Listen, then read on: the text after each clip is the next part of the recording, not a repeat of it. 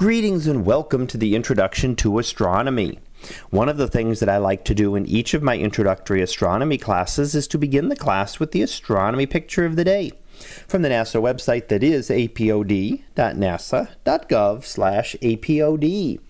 And today's picture for July the 27th of 2019, well, is titled the Chandrayaan-2 launch. So what do we see here? Well, this is a rocket launch, and you can see the rocket itself through the clouds of smoke there, a little bit above the flame below it. And the flame is actually the exhaust propellants being propelled outward. So they're propelled as they burn there. They're propelled out the back of the rocket, and propelling these gases out at a high velocity allows the rocket to be accelerated in the opposite direction. So the gases are propelled down, and they in turn propel the rocket upward into space. So it takes a lot of fuel to be able to launch a rocket, and most rockets, when you look at them, the vast majority of the rocket is fuel, and the payload is only a small portion at the center, or at the top.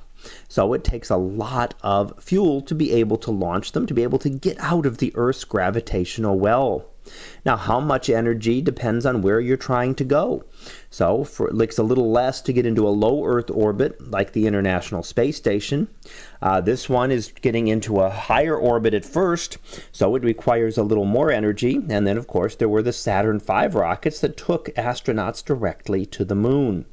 Now, this one is actually heading to the moon eventually, but is going to go into an Earth orbit first, and then we'll be heading on to the moon and taking a rover and a lander there. So it's going to be a chance to explore the moon again. And a lunar rover is not something new. The astronauts had lunar rovers during the Apollo missions, and the Chinese had a lunar rover that lasted a couple of lunar days, which are about a month long. And this one will land, is all scheduled, should be landing there on September the 7th, so just a little over a month away.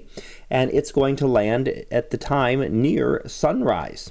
So why at sunrise? Well, that gives it the longest time to be able to explore and still be able to use solar power as an energy source. So having the sunlight there and a lunar day lasts about 2 weeks. So the moon rotates a lot more slowly than the Earth does. The Earth rotates about once every 24 hours, giving us, roughly, depending on the time of year, 12 hours of daylight and 12 hours of night. The moon takes more like a month to rotate, meaning that we would get 2 weeks of daylight and then 2 weeks of night.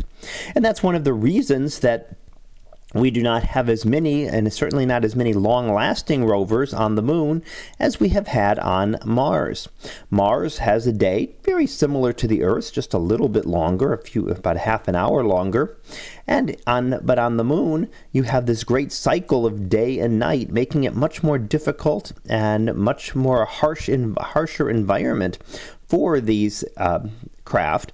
In other words, you'd have to, if you were relying on solar power, you would essentially have to hibernate for 2 weeks under extreme cold conditions, and then have to be able to wake up the craft 2 weeks later when the sun rises.